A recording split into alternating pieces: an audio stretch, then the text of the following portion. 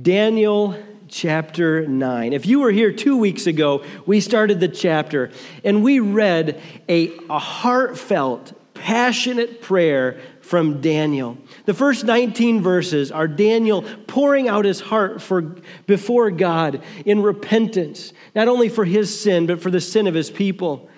And as he is just weighed down with the people's iniquities and their wickedness and their disobedience, he goes before God and says, "Oh, please forgive us. Please heal us, God." And he boldly asks for restoration, for God to visit his people and to restore them to their land. And so while we separated the text into different messages, this is just a continuation of what Daniel prayed.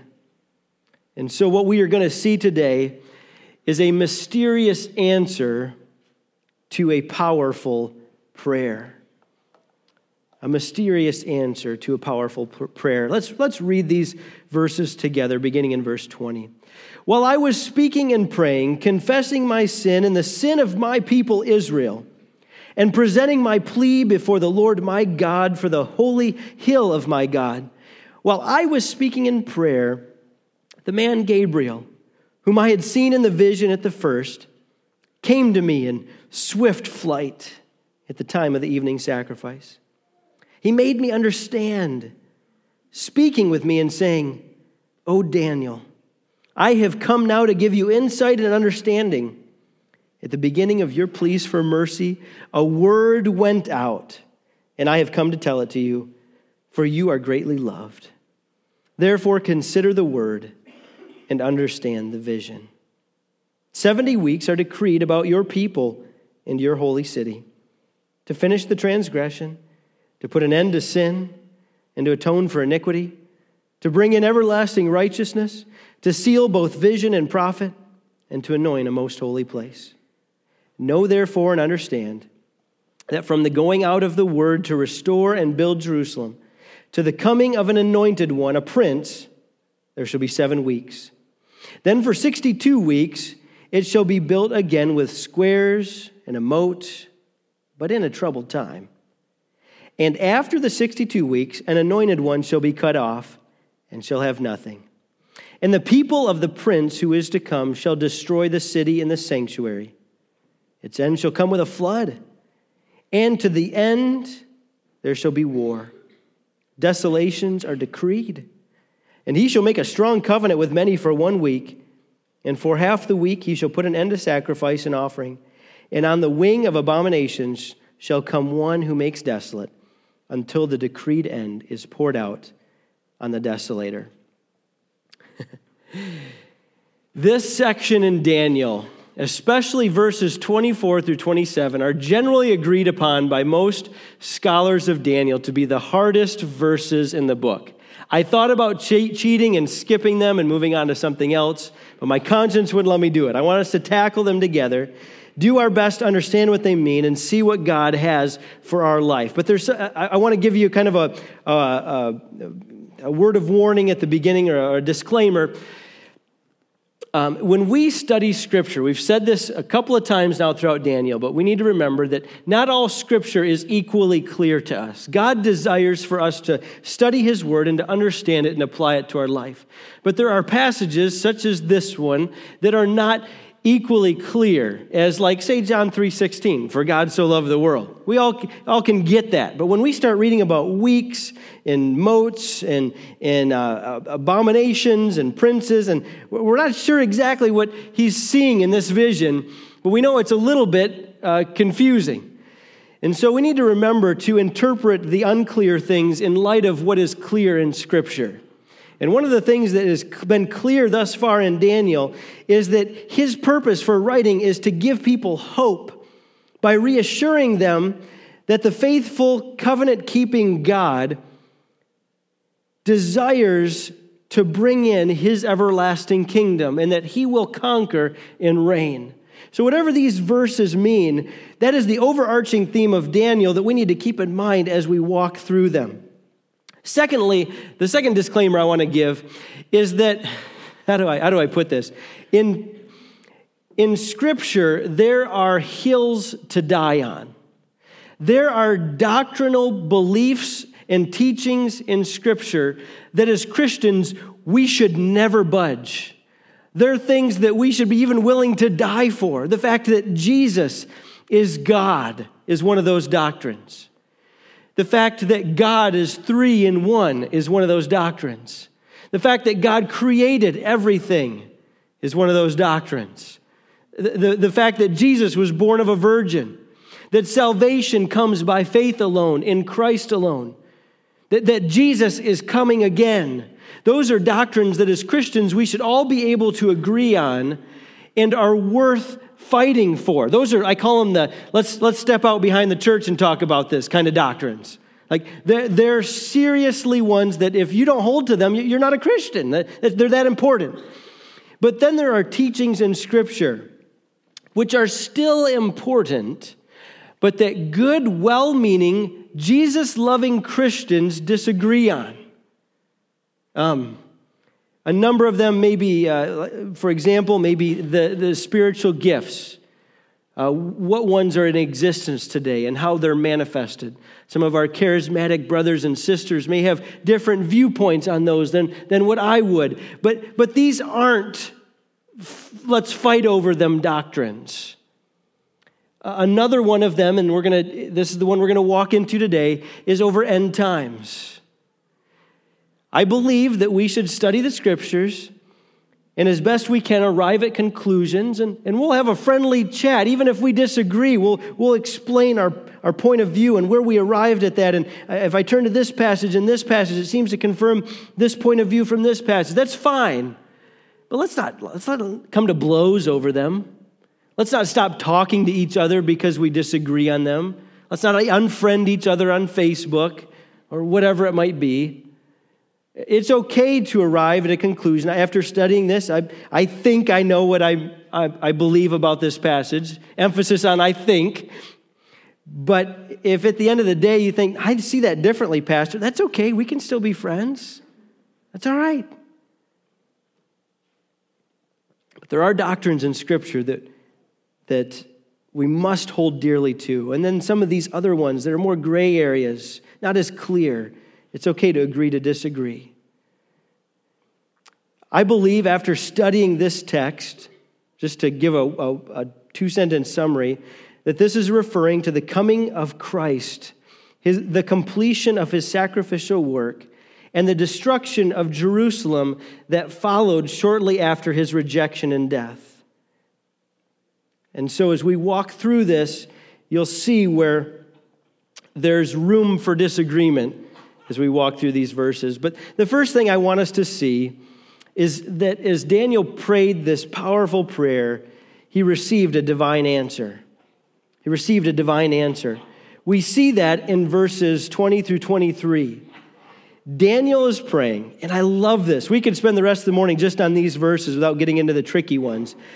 He says, while I was speaking and praying and confessing my sin and the sin of my people, while he was still in the middle of his prayer, he says, the man Gabriel, whom I had seen earlier, came to me in swift flight. Remember, we met Gabriel. He's an angelic messenger, and he has already appeared to Daniel once. Remember, he's the same angel that's going to appear to Mary and to Joseph to tell them about Jesus. This Gabriel comes and brings an answer to Daniel's prayer. Notice that he said that it was at the time, end of verse 21, at the time of the evening sacrifice. Now, that'd just be something we could read right over and skip right past, but I think it's important that Daniel mentioned that. You see, Daniel was separated from Jerusalem. The temple has been destroyed. There is no temple sacrificial system going on right now in Daniel's life because the temple is not in existence. Yet Daniel is still tuned in to the fact that if I were home, if things were the way they should be, I'd be worshiping right now. I'd be at the temple and sacrifices would be all being offered to God right now. Daniel was keyed in to the spiritual realities of his relationship with God. You see, in this time of year, it's so easy for us to get busy. I mean, we could take a show of hands. Some of you had multiple Thanksgivings this week. Some of you had maybe multiple ones in the same day, driving to one grandparent here. Oh, quick, we got to load up the kids and go to the next one. And then, it's starting, right? We're going to have dinner theater 6 nights here at the church. I mean, if you're involved in that, your life's going to be crazy. You got dress rehearsals this week. But then for the rest of you, you've got other band concerts to go to, end of the office Christmas parties, and then multiple Christmases. You got to buy gifts if you didn't get crazy on Black Friday. And this time of year can be frantic. And it can be so easy to get out of touch with God, to miss that connection that you and I desperately need each and every day. That quiet time with the Lord, our communion with him. And I love that Daniel was so tuned into the Lord. He's like looking at his clock. Right now, if we were home, we'd be worshiping. It's sacrifice time. Don't let the busyness of this season crowd out your connection with God. Find time to get alone, get quiet. Hide in the closet if you have to. Hide from the kids. Whatever you have to do to maintain that closeness with God. The other thing I noticed about this answer to his prayer is that look at what Gabriel says in verse 23.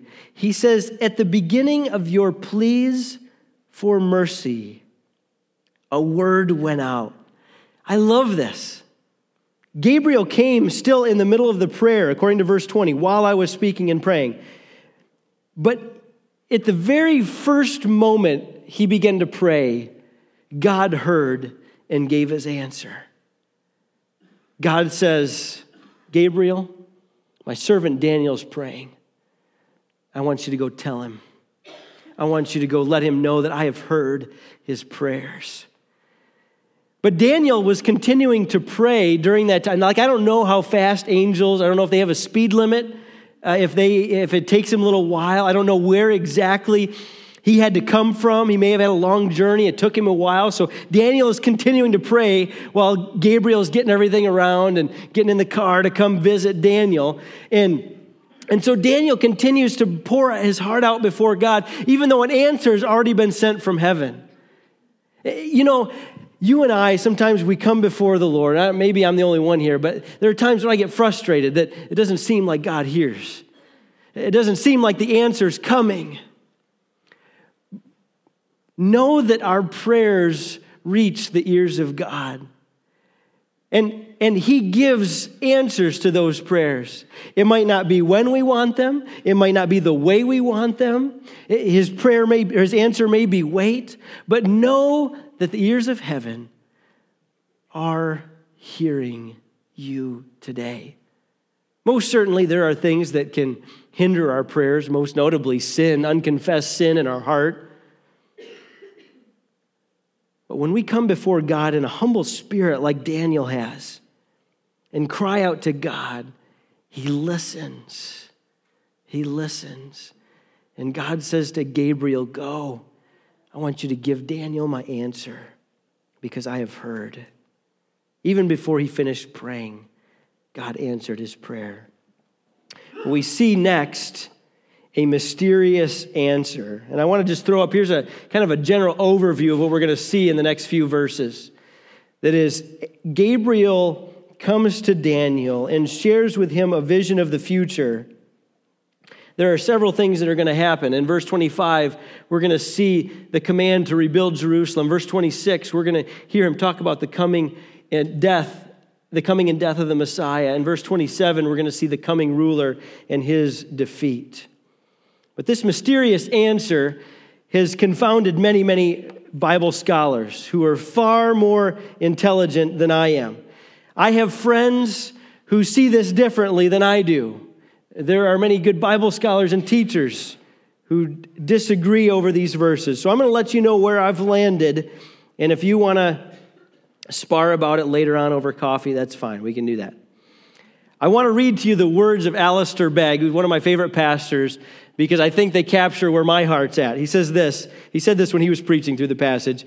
In what follows, I reserve the right to change my mind later this evening, and as often as necessary for the rest of my life until I finally settle the matter. What I'm about now to unfold for you will annoy some, disappoint others, confuse many, and perhaps encourage a few. So that's what we're going for this morning. As we read these verses, he tells us in verse 24, he says, 70 weeks are decreed about your people in your holy city. Now again, you can, even if you have study Bibles, you're going to see big, gigantic notes in your Bibles over these verses, because commentators will ask, what is he talking about 70 weeks? Most agree that it's not literal 77-day weeks. That would mean that about 490 days, 1 year, 125 days, and that just does not make any sense with the interpretation of the passage. So most commentators agree that he's not speaking about 70 literal weeks. The Hebrew literally reads, 77s are decreed for your people. And so some commentators take those weeks to be years, 70 sets of years.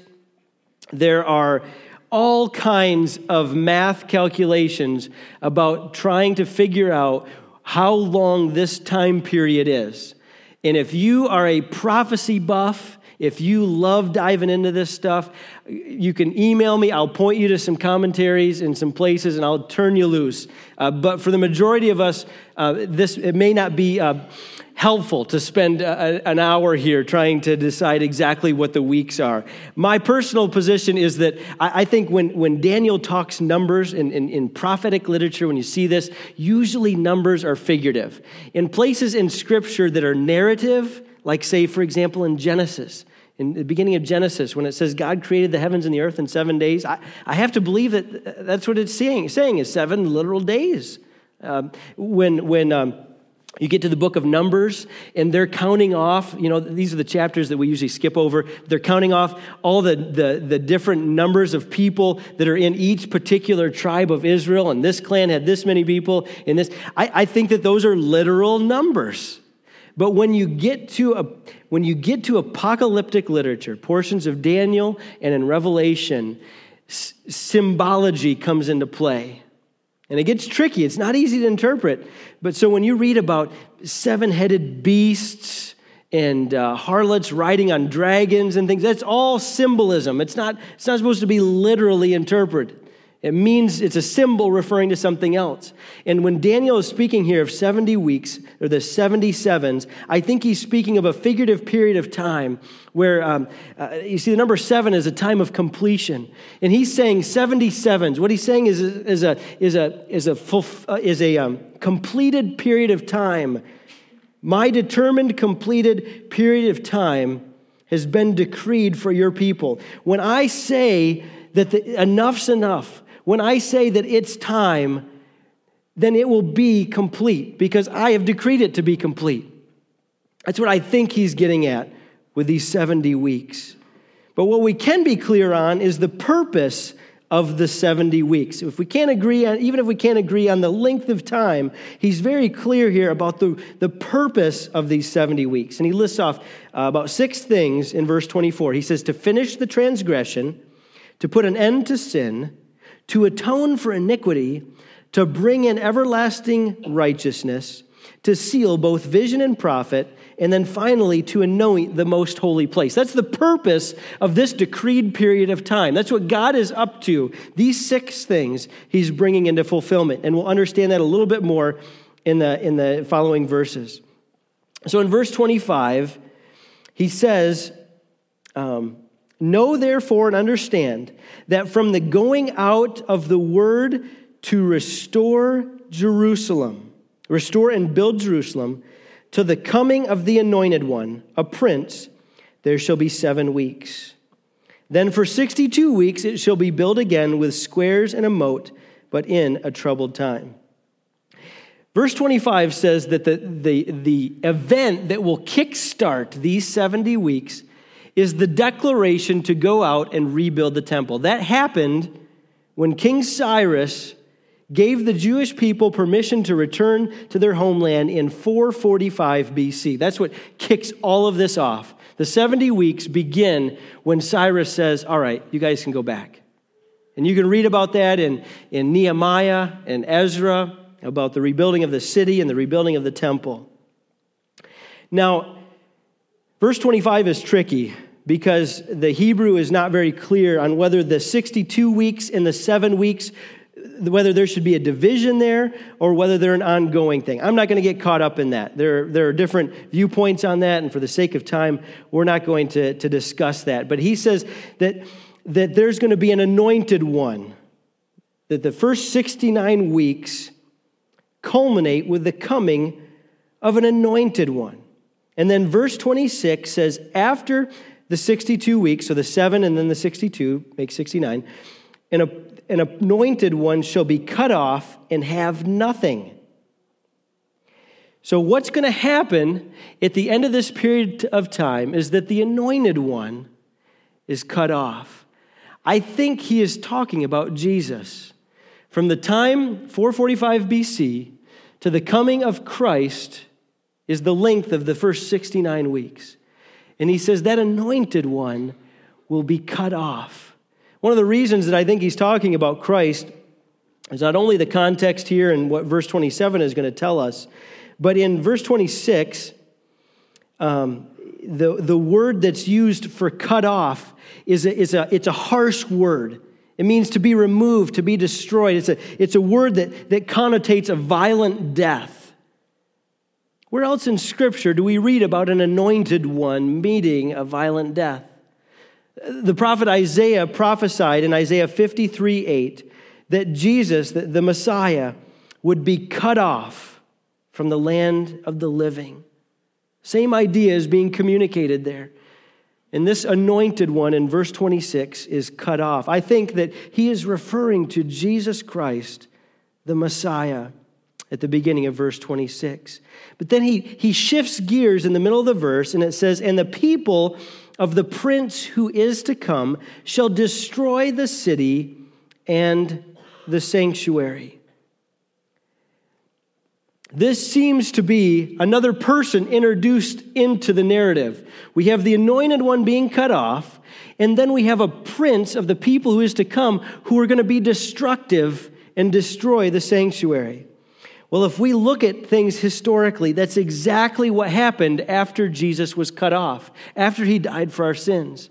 Jesus died somewhere around 33 AD.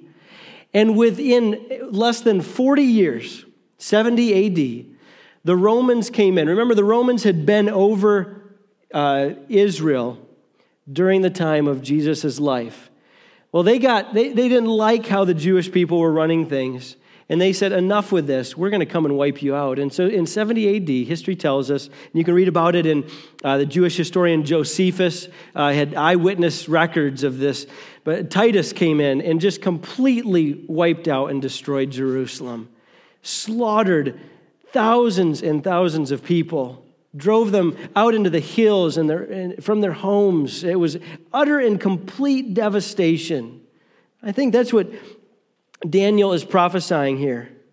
He goes on to say at the end of verse 26, its end shall come with a flood, and to the end there shall be war. Desolations are decreed. I don't think he's talking about the end of time. One of the ways that you can translate the Hebrew pronoun here, and it's rendered that way in the English Standard Version. It says its end. I think it's speaking of the city and the temple and the Jewish worship. It was all going to come to an end with this terrible desolation that happened under Titus in AD 70. Jesus predicted that. During his days, he was walking out of the temple one day with the disciples in Matthew 24, right at the beginning of the chapter. And he says, you see all this temple, don't you? Look around you. You see all this? Truly I say to you that there will not be left here one stone upon another that will not be thrown down. And his words came true just a couple of decades later. Its end shall come with a flood, and there shall be war. When you get into verse 27, it says, he shall make a strong covenant with many for 1 week.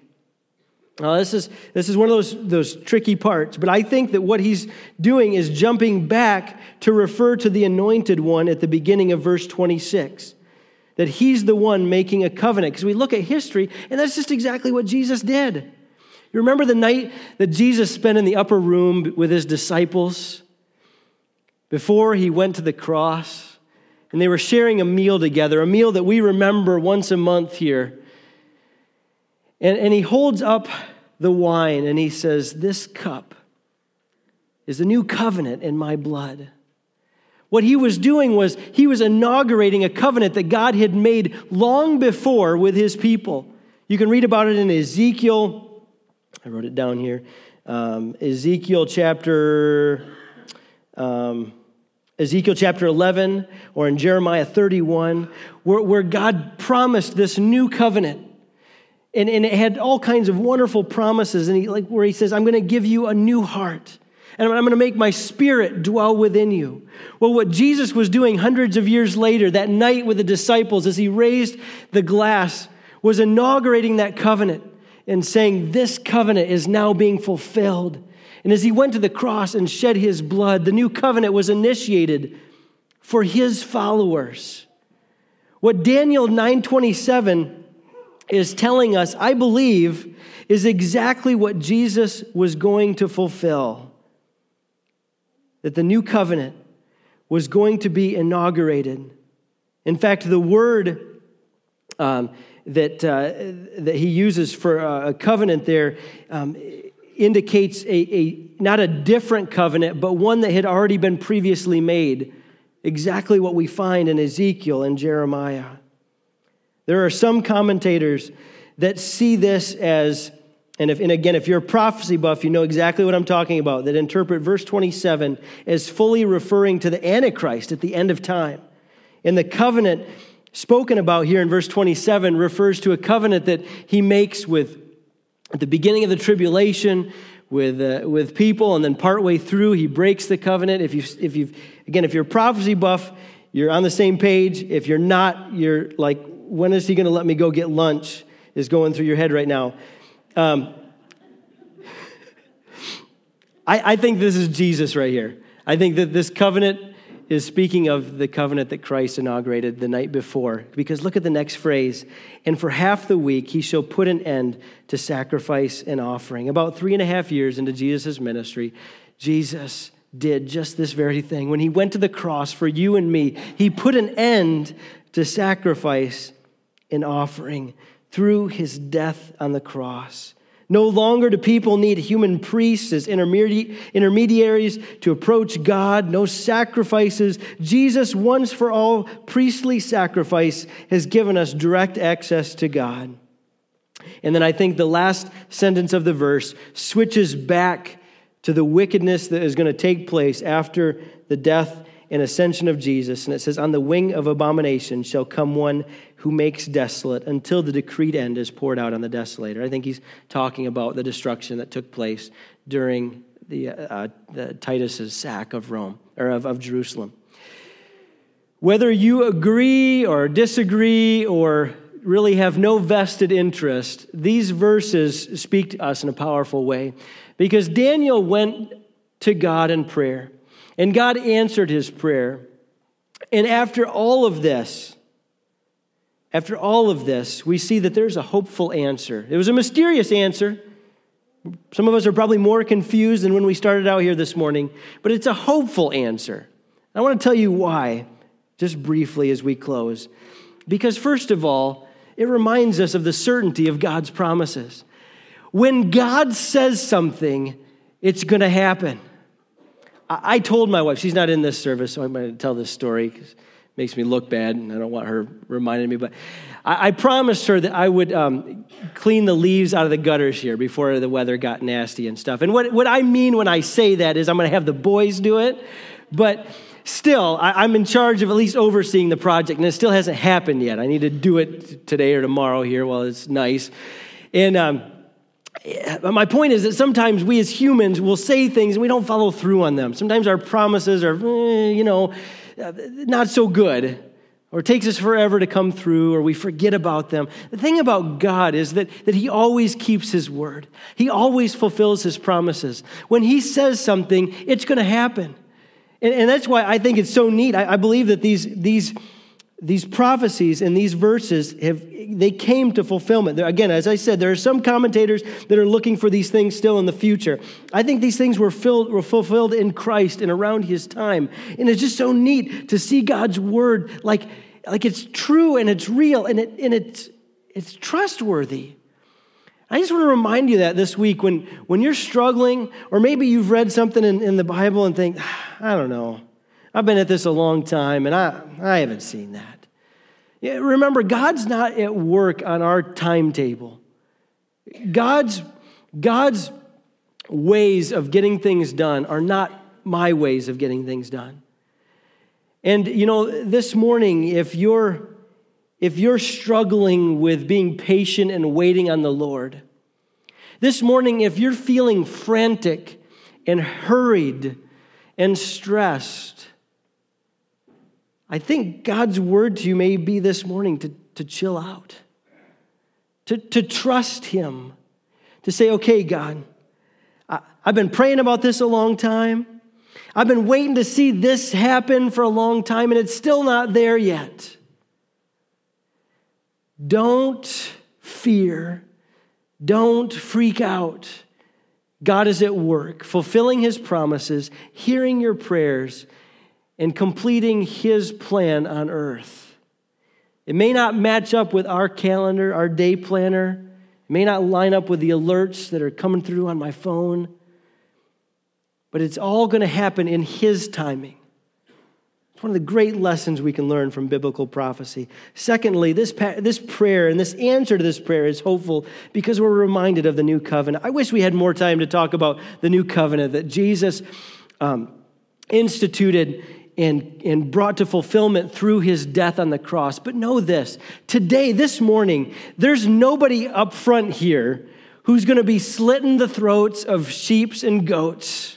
And we can just thank the Lord for that. Because the work on the cross has been done. There's no more blood that needs to be shed. No more animals are taking our place. Jesus completed the work on the cross.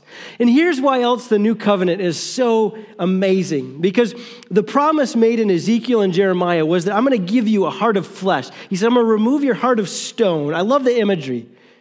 Before we meet Jesus, we have a heart of stone, the Bible says. And he says, when you become a Christian, I'm going to take that heart of stone, I'm going to give you a heart of flesh. A tender heart, a new heart. Paul calls it a new creation. When you come to Jesus, you're a new person. I've watched it with my eyes. I've seen adults come to Jesus who are hard and crusty, and some of them addicted to pornography. Some of them just mean and angry, yelling all the time, and nobody wanted to be around them, and all of a sudden, God just melted them. I've watched God set people free from addictions. God is in the business of changing people, and that's the new covenant promise. This morning, if you've trusted Jesus as your Savior, you're a new creation. You're a new person.